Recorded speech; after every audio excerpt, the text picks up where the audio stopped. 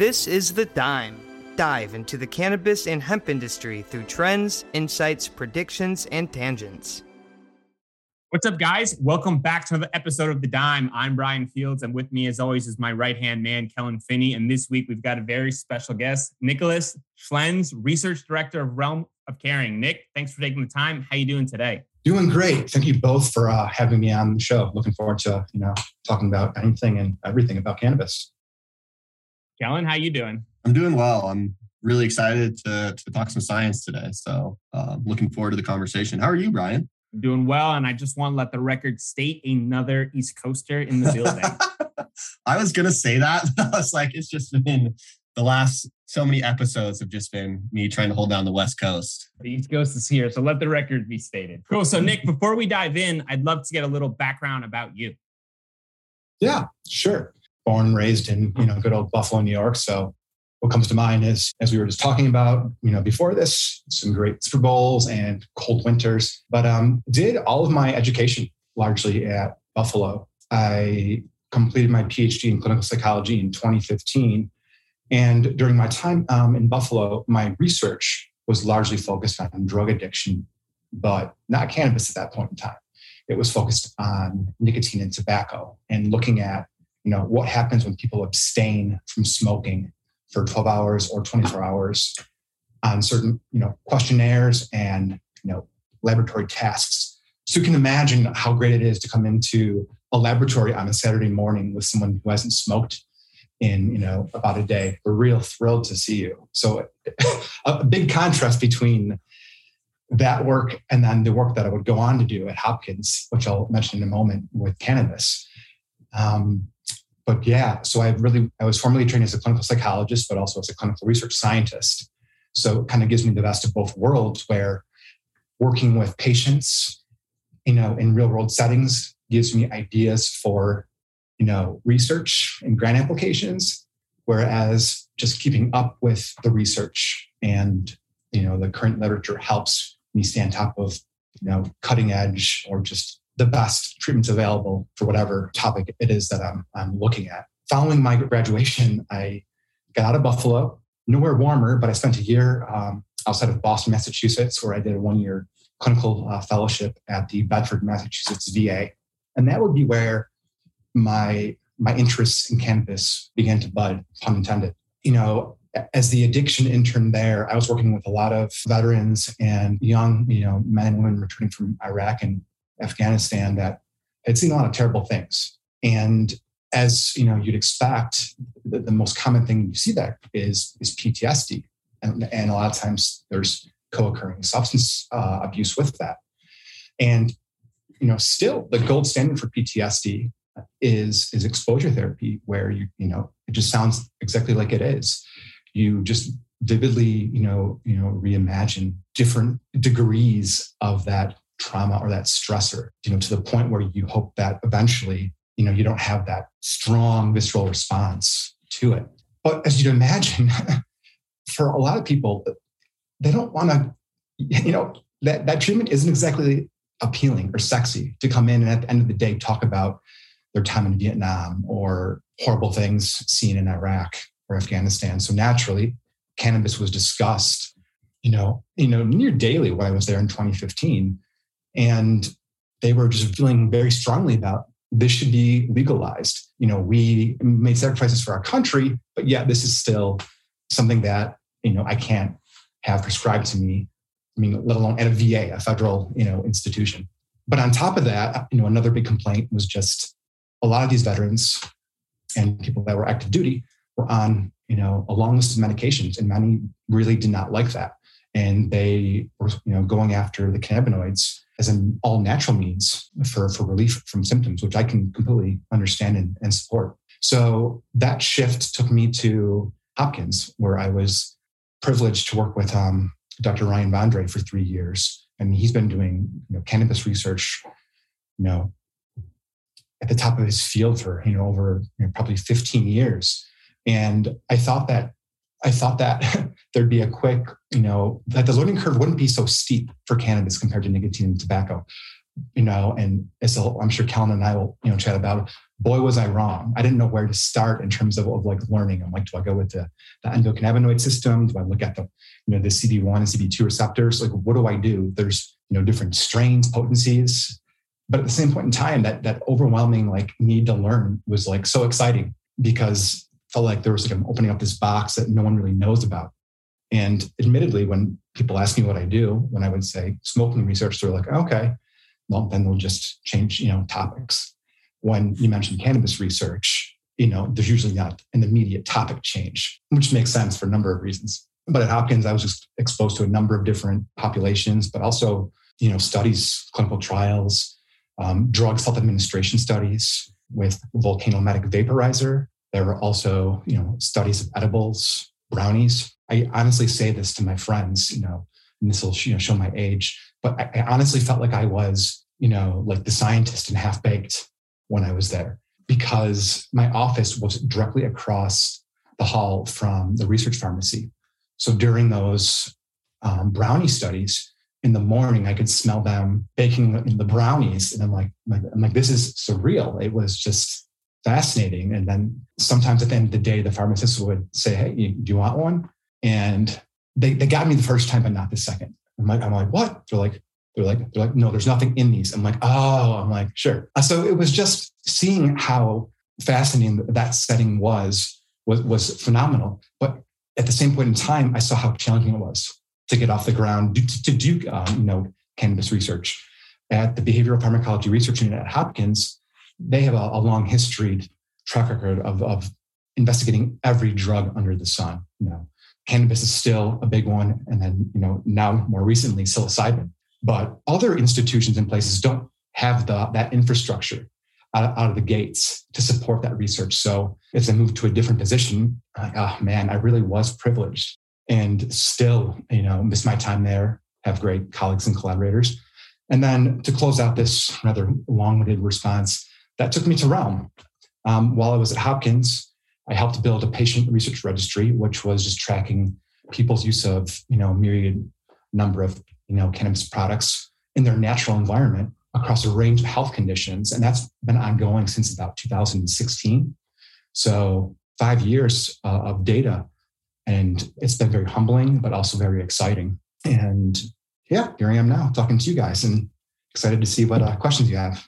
I appreciate you taking us through that backstory. And before we dive into Realm, I'd love to stay with Hopkins. So when you got started there, was there a certain project that you got initiated with? I know you said there was a bunch of different directions you could start with, but can you elaborate on the first project and the first undertaking you went through?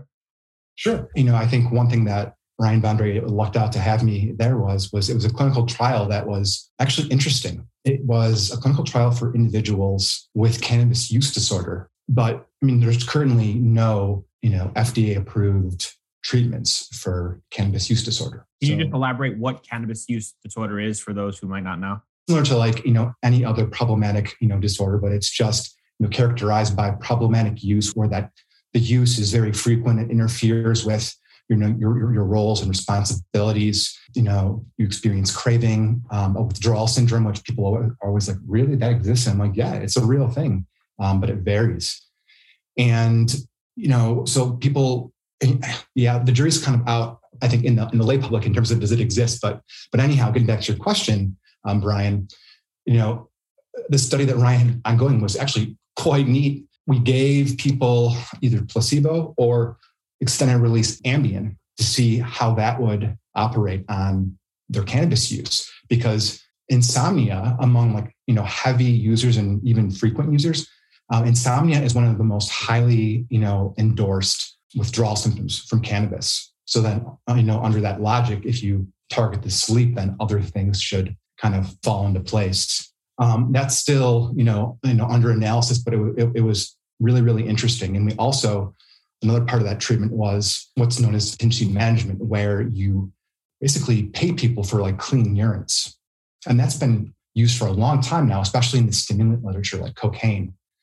But as you both know, it doesn't work well with a substance that is, heavily lipophilic and stays in your body for, any number of weeks, depending on how often you use, how recently you used, or even like your body weight. I had one amazing guy who was great during the study who stopped using, but I think out of the 12 weeks of that was the duration of treatment, I don't think he had a clean urine for probably at least 6 or 8 weeks, which was unfortunate because he wasn't being, incentivized for that. So that's still like an ongoing, challenge in the field. So that was the first study.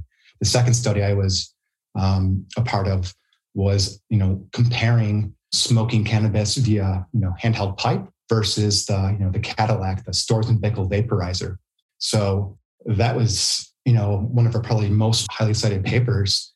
But basically, people would come in early in the morning, the conditions were counterbalanced, and they would, smoke, and we'd watch them smoke. For the Volcano Medic, it's a little bit more challenging to study that because we got these big balloon bags that, fill up with, the vaporized plant material. So there can be a little bit of a haze to it based on like the non-cannabinoid components, like the terpenoids.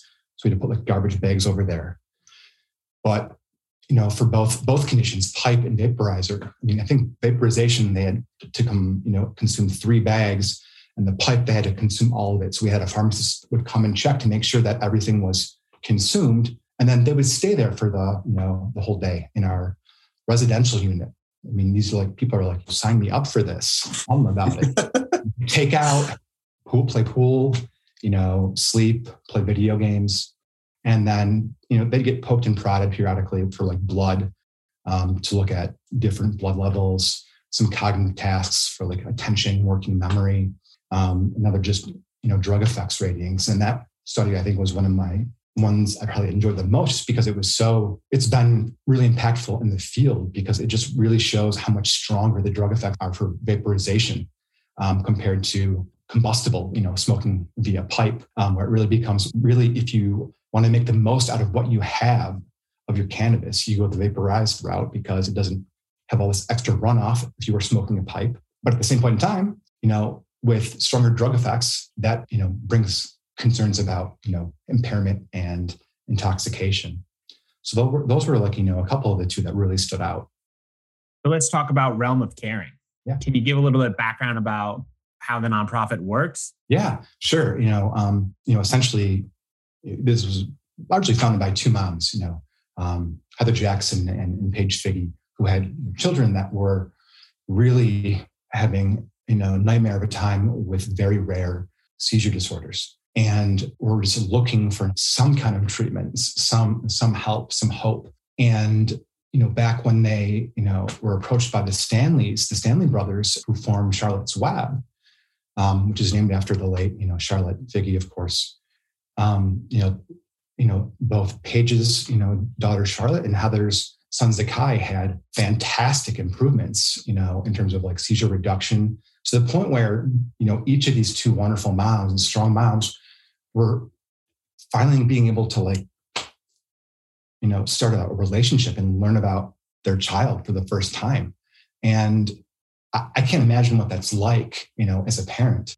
But I remember a conversation that I had with Heather in Montreal, and she just stated, when you finally have that experience of something that works, you want to just, scream from the mountaintops. We got to put more time and money and effort into studying this. And I think, both Heather and Paige are trailblazers, but that's how Realm got off the ground. And to this day, it has, 3 main, main aims, which are research, education, and also advocacy. So I'm kind of the guy that's in charge with research, but importantly, the education. We get a lot of people that call in to our care specialists who just don't know how to, where to start. They're thinking about using, but it can be very daunting. So they give a lot of great recommendations and support, and what I love about it is that the recommendations are based on, ongoing, growing literature. They're not just what your gut feeling is or your intuition. So it sets people up for, hopefully a good experience. And then advocacy, again, is really focused on, really trying to destigmatize cannabis, and its, valuable role as a therapeutic. I think the 3 of us can all agree that, there's been, tremendous reform in the US, but there's still, a lot of states that just aren't budging. So I think, as time passes, our initiatives at Realm and other foundations and ongoing institutions will just really help to normalize the use of this fascinating plant.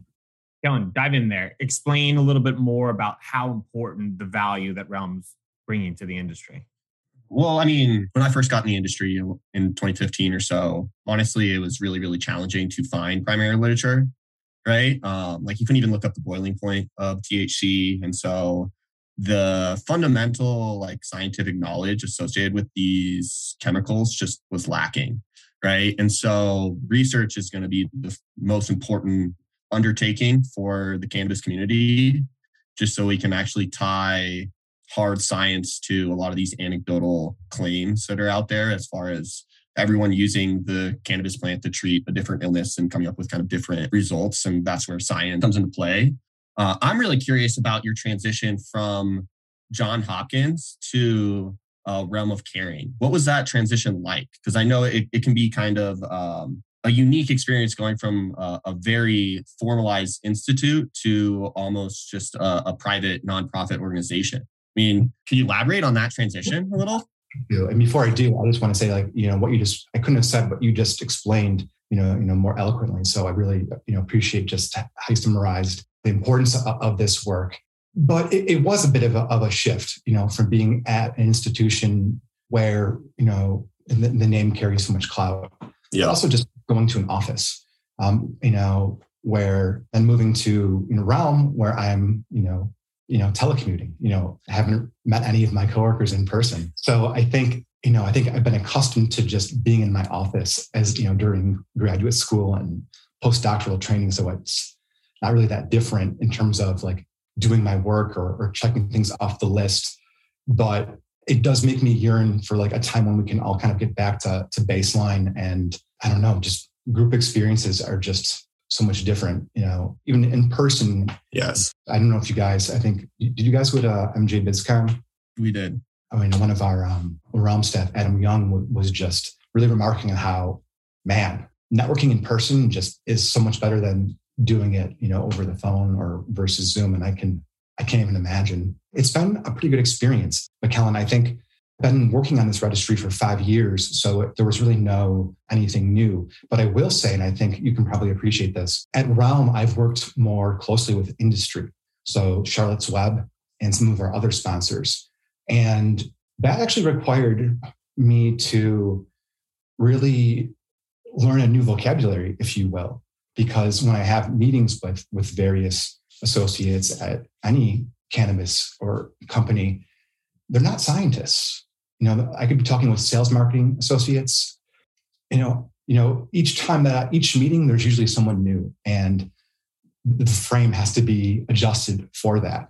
And initially, that was the most challenging experience that I had. I'm like, okay, the CEO. That person, I haven't interacted with any yet, but their time is money. I'm gonna have to condense, my what I want to say into, that elevator pitch. The sales and marketing, I'm gonna have to just also break down the scientific jargon and, translate to what it means. What do you say to a potential consumer who calls in? So that's still an ongoing, area of growth for me. Because it's markedly different than academia. Industry wants deliverables. When will you have this paper to us by? And I mean, as you both know, it's not like you're putting something together, like physically, just the cognitive labor. Things come up, analyses, go in unexpected directions. But I do appreciate this experience because I think it helps me be more sensitive to, I have all these great findings to communicate, and I don't want to have those be lost by not communicating them in the right way to stakeholders and the public. So I'm mindful of that still. Can you share one of those great findings? Of course. Our recent work with our registry, basically the people that are completing this registry, are people that registered with Realm of Caring. And it's basically an online survey that contains a bunch of different measures that look at quality of life, anxiety, depression, pain, healthcare utilization. So that would include like ER admissions, outpatient visits, insurance costs, sick days.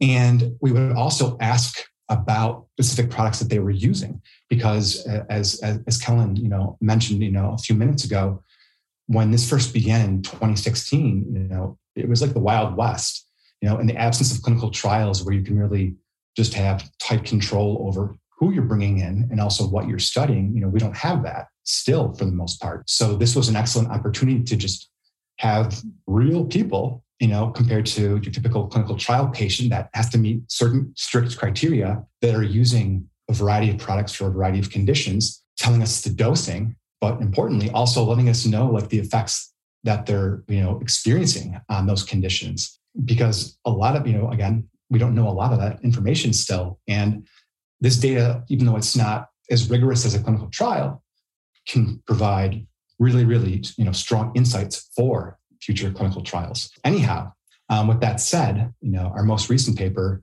focused on the use of people that were using CBD for, either, as a treatment for anxiety or depression.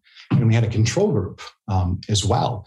And what was really unique, but I'll just drop back real quickly. So everyone completes a baseline survey. Then they go on to have complete additional surveys every 3 months, email invites. So it's some great longitudinal data. For the anxiety and depression paper, it was interesting because there's been mixed literature on both of those in terms of CBD.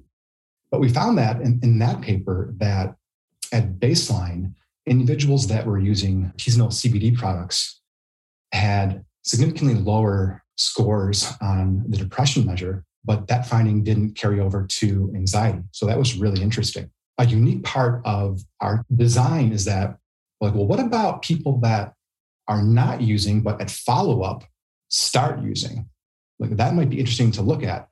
So we call them initiators. And we found that people that weren't at baseline, but then began using at a follow-up time point, had drastic reductions in both anxiety and depression. So that was really fascinating to see.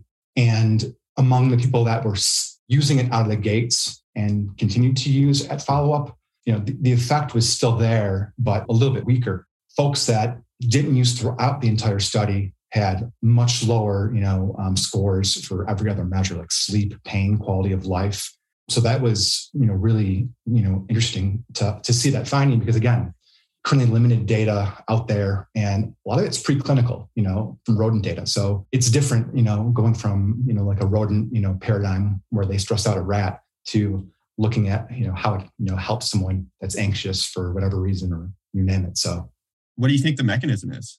Do you have a theory? I mean, I know there's nothing concrete right now, but I'm just curious about how you think that CBD is actually causing that biological reaction. My guess is that, it's not so much of a big agonist at CB1, the CB1 receptors, but, I have to imagine that I think there's a pretty known potential interaction or, cross reaction with serotonin. So that could be it. But at the same point in time, I don't, in terms of the pharmacological, mechanisms, or even just the physiological mechanisms, I'm not quite sure. But once I saw that you had the chemistry background, I'm like, okay, I'm going to ask Kellan. I'm like, what are Kellan's thoughts on this? Yeah, put it back on Kellan. Serotonin has to be what's going on as far as the depression aspect, right? Positive serotonin or serotonin inhibitors, right? That's what most antidepressants are, correct? I didn't know. I'm not familiar with the link between depression and anxiety. Honestly, I don't. Anxiety would be, the symptoms would be like increased heart rate, lack of focus, maybe, right? Like shorter temper, restlessness is that one, pacing, right? So I would say that, there's got to be tied to the endocannabinoid system as a whole, because would you think so? Go ahead. I would definitely think so, because I think, as a clinical psychologist, kind of like the difference, between mood and anxiety, that we were just talking about. I think with anxiety, yeah, you've got a different constellation of symptoms, but I think that fear, that dread is much different and much more salient for anxiety than depression. And, there's been a number of studies, ongoing studies, where they've been looking at, cannabis for, PTSD. And that kind of speaks to, can cannabis help with PTSD by helping to extinguish that fear response via interaction with the endocannabinoid system. And I think there's some great initial data there, but as with anything cannabis, there's still a ways to go. But that's just my 2 cents. Was the study, did you guys just use pure CBD in the study for the paper? These were just, whatever people were using. Oh, okay. Yeah. I got it. So we actually excluded people that were, using pharmaceutical CBD, so like Epidiolex. Yeah. Markedly different from the majority of, CBD products. But by and large, a lot of like isolate use, but also full spectrum products that you don't see with like the pharmaceutical grade. Yeah. That makes it even more challenging from a polypharmaceutical standpoint. Yeah.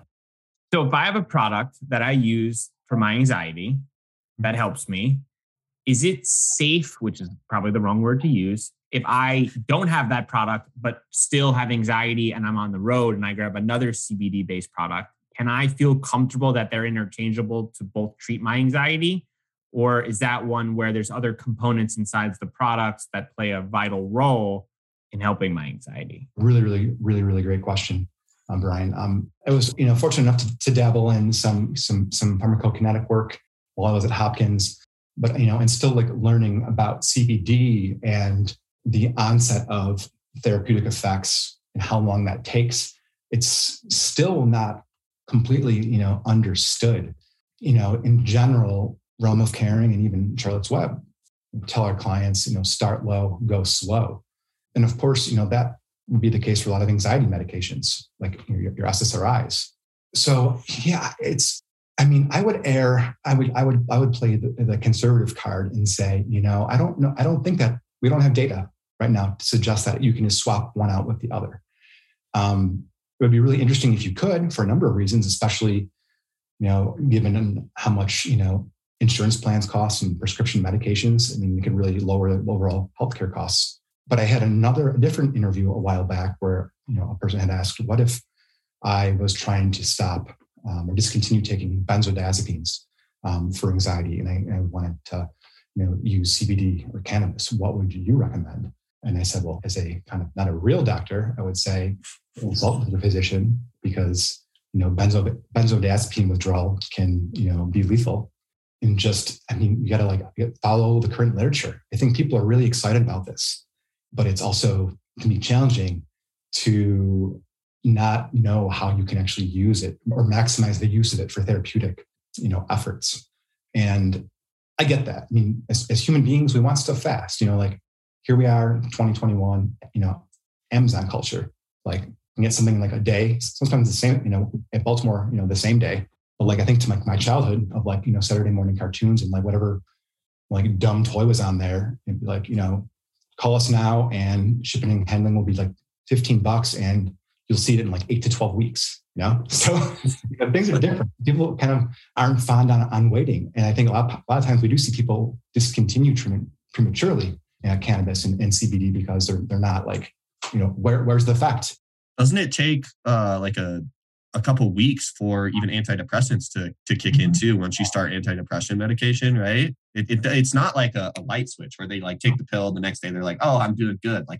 It takes a long time to re-regulate those biochemical pathways in the body. But exactly, yeah. I wonder though if people associate the cannabinoids all together, right? Where if you take a hit of a bowl, you're instantly high. So the same concept, if you consume a cannabinoid CBD, maybe you're instantly feeling or looking for that same effect, which is of course not correct, but also off-putting for the person who's I took this edible, CBD edible, and I feel nothing. Well, it's Yeah, I think there's some really interesting points in there. Continue to be really, not having formal training in pharmacology, but just the route of administration, influence on the type of product being used, I think is very fascinating. And I think that's why when you look at the marketplace currently, cannabis, you've got edibles, you've got tinctures, you've got vape cartridges, and they all have different, durations of their, the onset of their drug effects. I think now, some of the larger companies have pushed out, CBD vape cartridges, which I'm curious how people will respond to that, because I think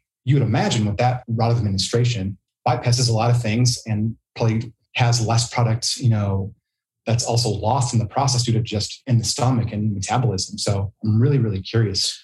Yeah, honestly, my experience with CBD, the only time I've ever felt something like for sure that something happened was when I vaped concentrated CBD oil. Right. Yeah. And it was instant. Like I literally felt like my shoulders relaxed, wild. And like I've taken CBD pills and it's just like, it's like nothing. But it's the only time I've actually ever felt an effect from CBD is from smoking it, honestly. And so I'm curious, were you able to look at that data from your guys' recent paper and notice if the majority of consumers were either like ingesting pills with CBD from an edibles perspective, or was it kind of mixed 50-50? Do you even have a guess at some of that data?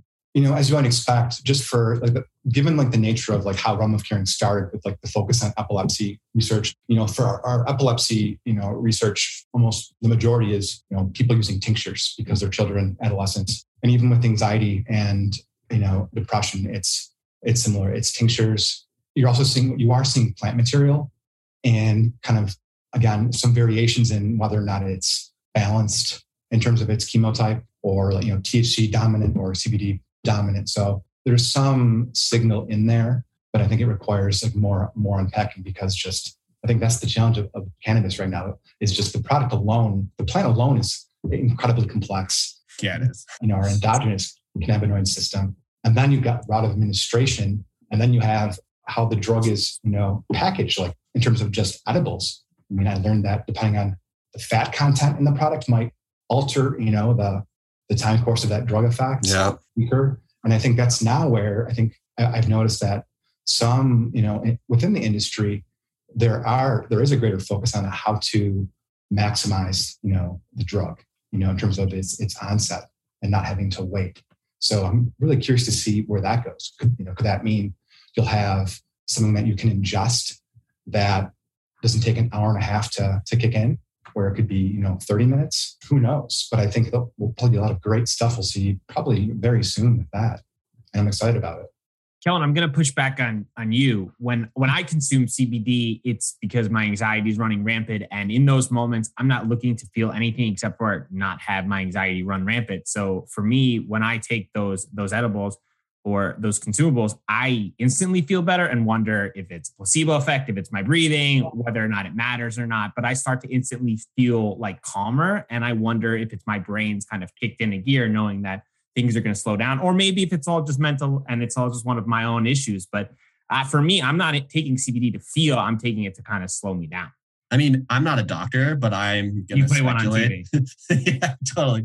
But like my guess would be like, if you take a pill and instantly feel something from it, then like it's placebo. So let's back up. When I say instantly, I mean like rather like shortly after, right? Like if I consume that and I go to sit down and my breathing starts to slow down. And maybe it's all mental based, but at that point, I don't really care, right? If it works, right? I'm just looking for some sort of relief to slow it down because in those moments before, it's not going so well for me. Yeah, no, and I mean, everyone's different, right? And this is the whole personalized medicine thing. But yeah, for me personally, smoking it like in a vape pen was the only way I've actually felt like the body effects of it. Does that make sense? I don't know if I have anxiety, to be honest with you. So like, I don't know if I've ever taken CBD to treat anxiety from that perspective. But I mean, if it works, what are your thoughts, Nick?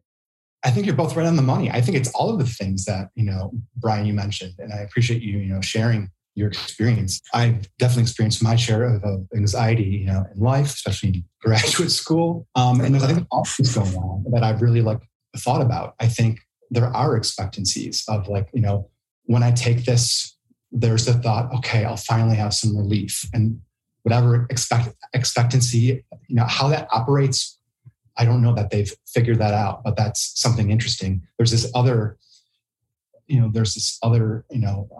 construct in the field of psychology that's, called distress tolerance, where just like it sounds, like how much distress can you tolerate?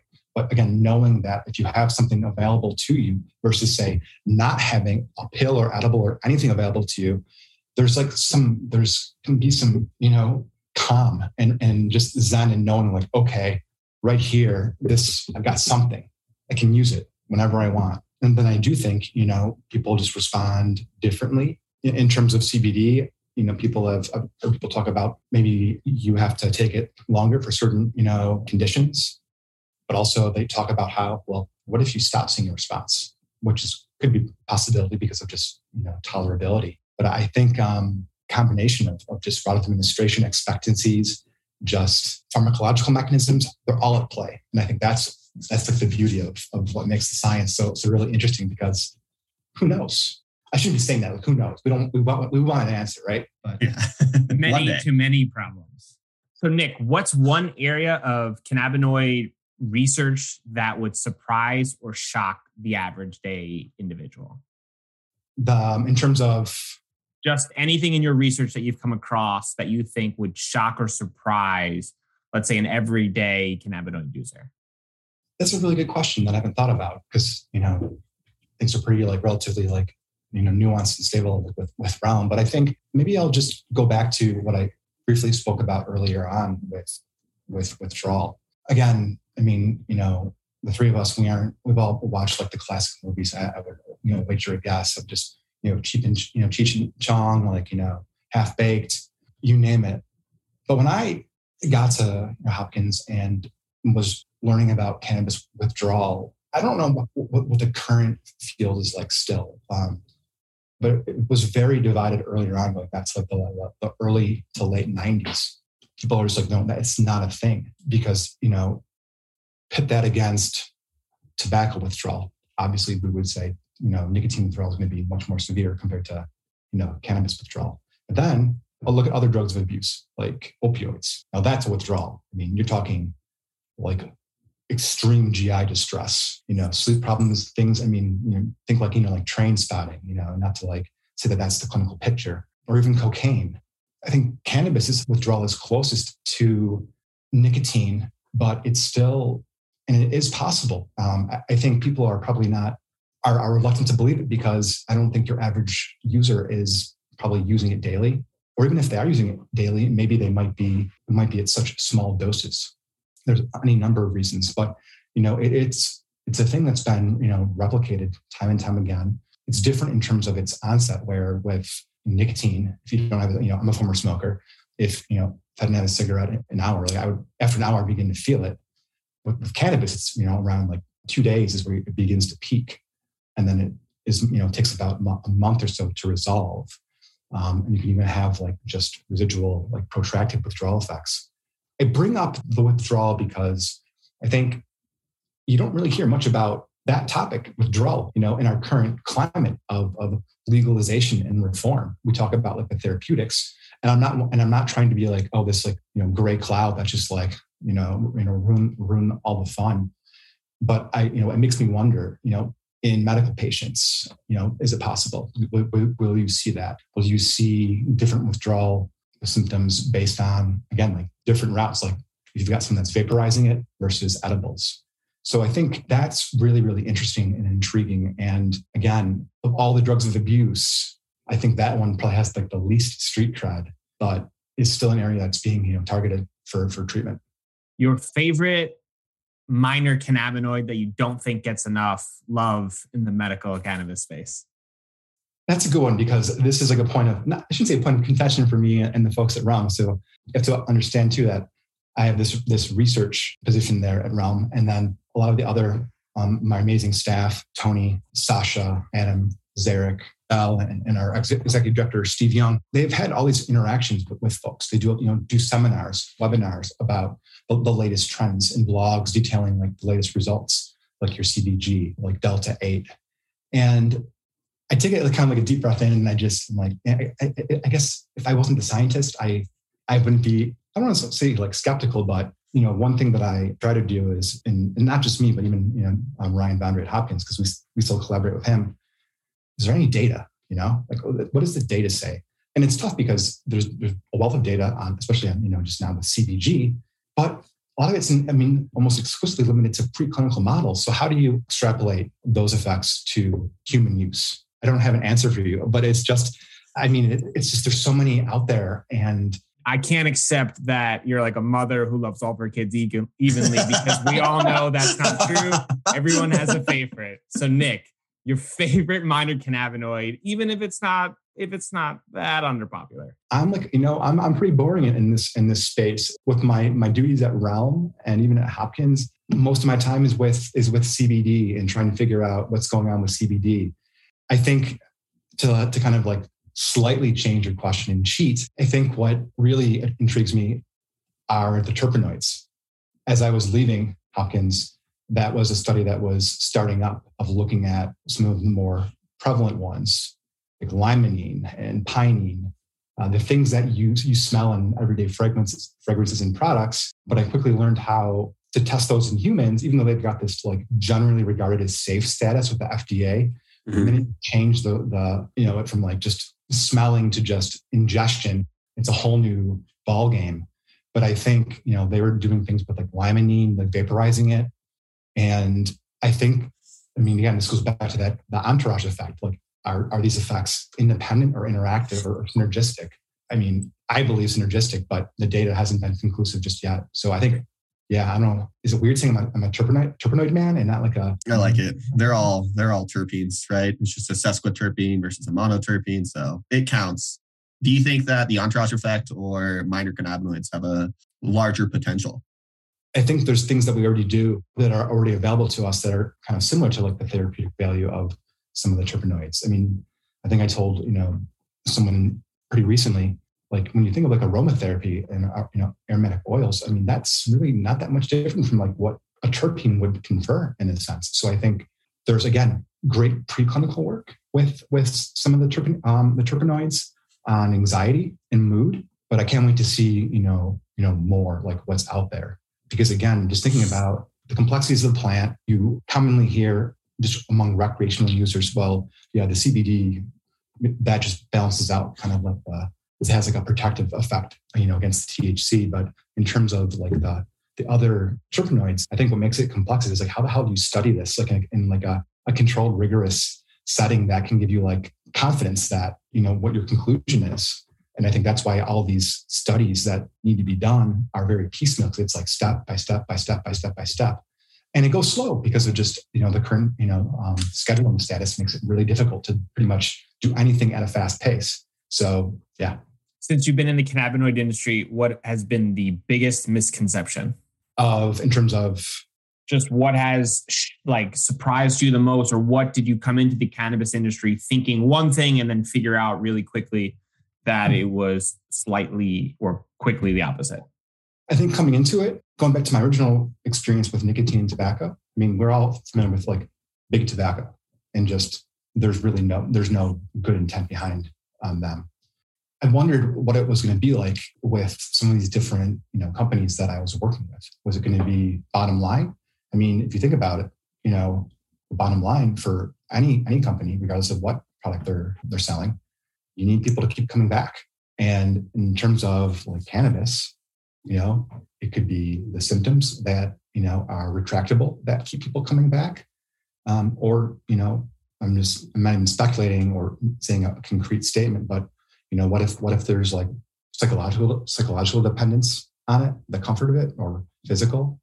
You wonder. But so far of my interactions with, our sponsors, I've been really, really impressed with really trying to do it right, because there's already enough stigma. And if we don't do it right, there won't be, more progress in this field in the first place if we're just like fast and loose with the research. So, seeing that there's, a great push to reduce human suffering and to provide an alternative treatment that is, viable and has a side effect profile that, really doesn't compare to more severe, drugs that are available for various conditions. So I've been impressed by that. Will it stay that way? I don't know. I'd like to hope so, but we'll see. Before we do predictions, we ask all of our guests, if you could sum up your experience in a main takeaway or lesson learned to pass on to the next generation, what would it be? I think one thing that I still, depending on who I'm with, that gets me is, asking why or asking a question. I think a lot of times we just accept things based on, who's talking. But I think being curious and asking, but why? Why does this happen? Or, telling more about that. I think that's important. I don't do that enough because, I'm not going to stand up in a conference when some prominent speaker is telling the data, presenting the data. I'm like, why should we care, bro? Like, I'm not going to do that.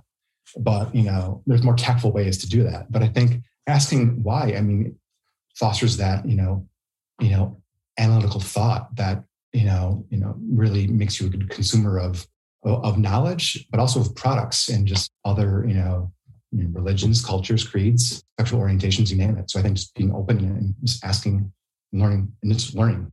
I love it. All right, prediction time. We've had a breakthrough in cannabinoid therapy sometime in the future. This is where we currently are operating.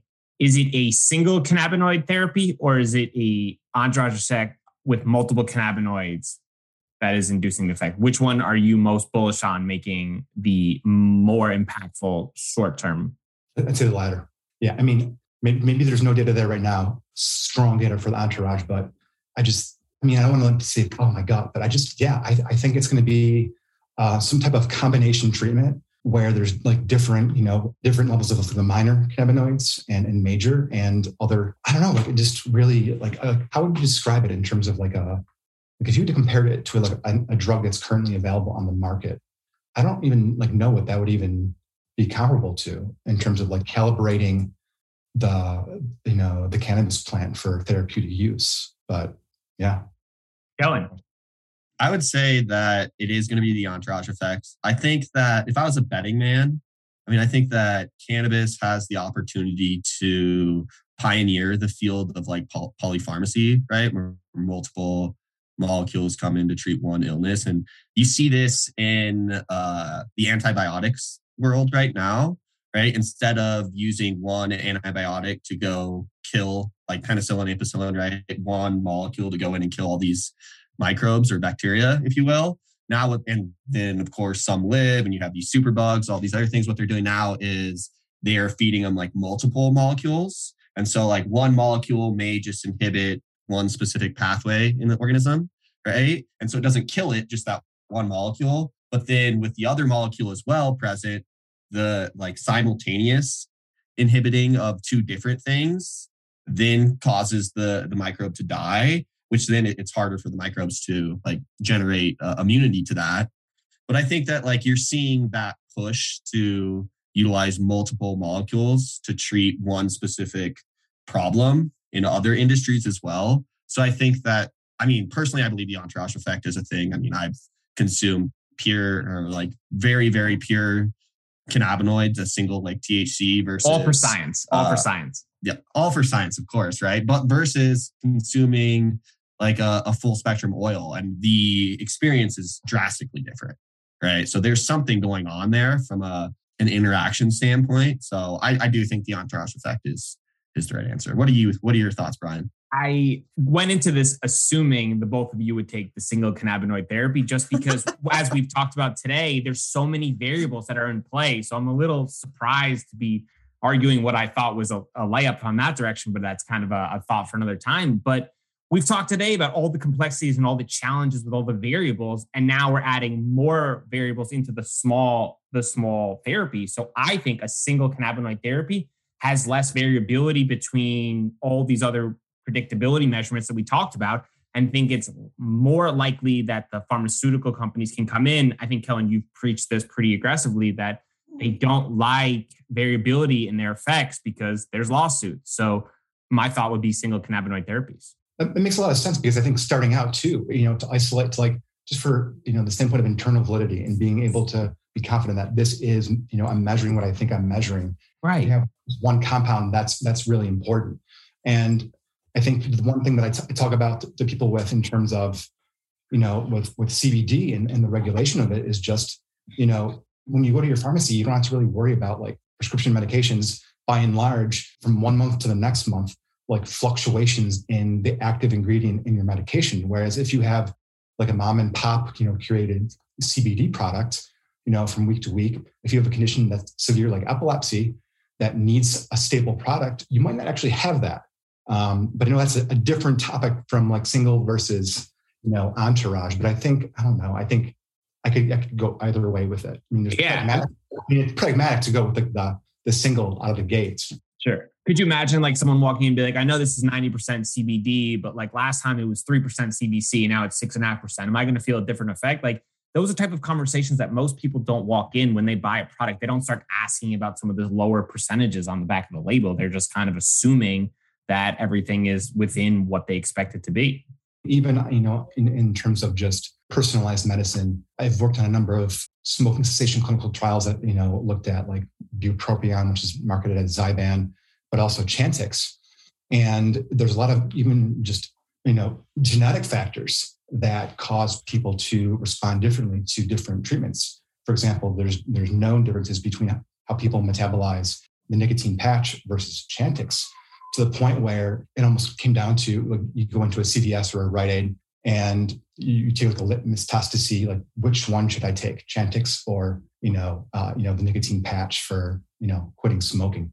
I could see something similar like that too, in terms of like trying to estimate or kind of like predict treatment response in terms of some just crazy cocktail of just varying levels of everything. Well said. So for Nick, for those who want to learn more about your research and they want to donate and get involved, where can they get in touch?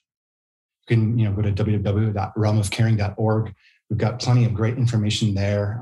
Our blog, our folks, Psychologist does a great job kind of keeping have a finger on the pulse of the industry and trends. So the blog is a great place to learn what's new, what's novel, but also for the person that's just like, oh, I'm kind of skeptical. We have a huge research library and also a bunch of webinars, because another thing that we didn't really get to talk about is healthcare practitioners also don't know a lot about what's not taught in school.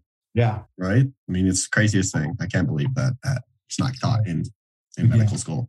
Pretend like it doesn't exist. Our website, a lot of great information there. And I want to say, like, this has been, I think, I don't want to offend previous interviewers, but this has been like a really, phenomenal conversation. Just the way it started before we recorded. And I'm like, man, I can't wait to talk to these guys. I appreciate that. Thank you both for extending me, the opportunity, to speak with you. Lindsay, for, going after you guys, because Grasslands, they're awesome. Thanks for sponsoring the podcast, Lindsay. It was all my wallet. We'll link it all up in the show notes. Thanks so much, Nick. Yeah, thank you both.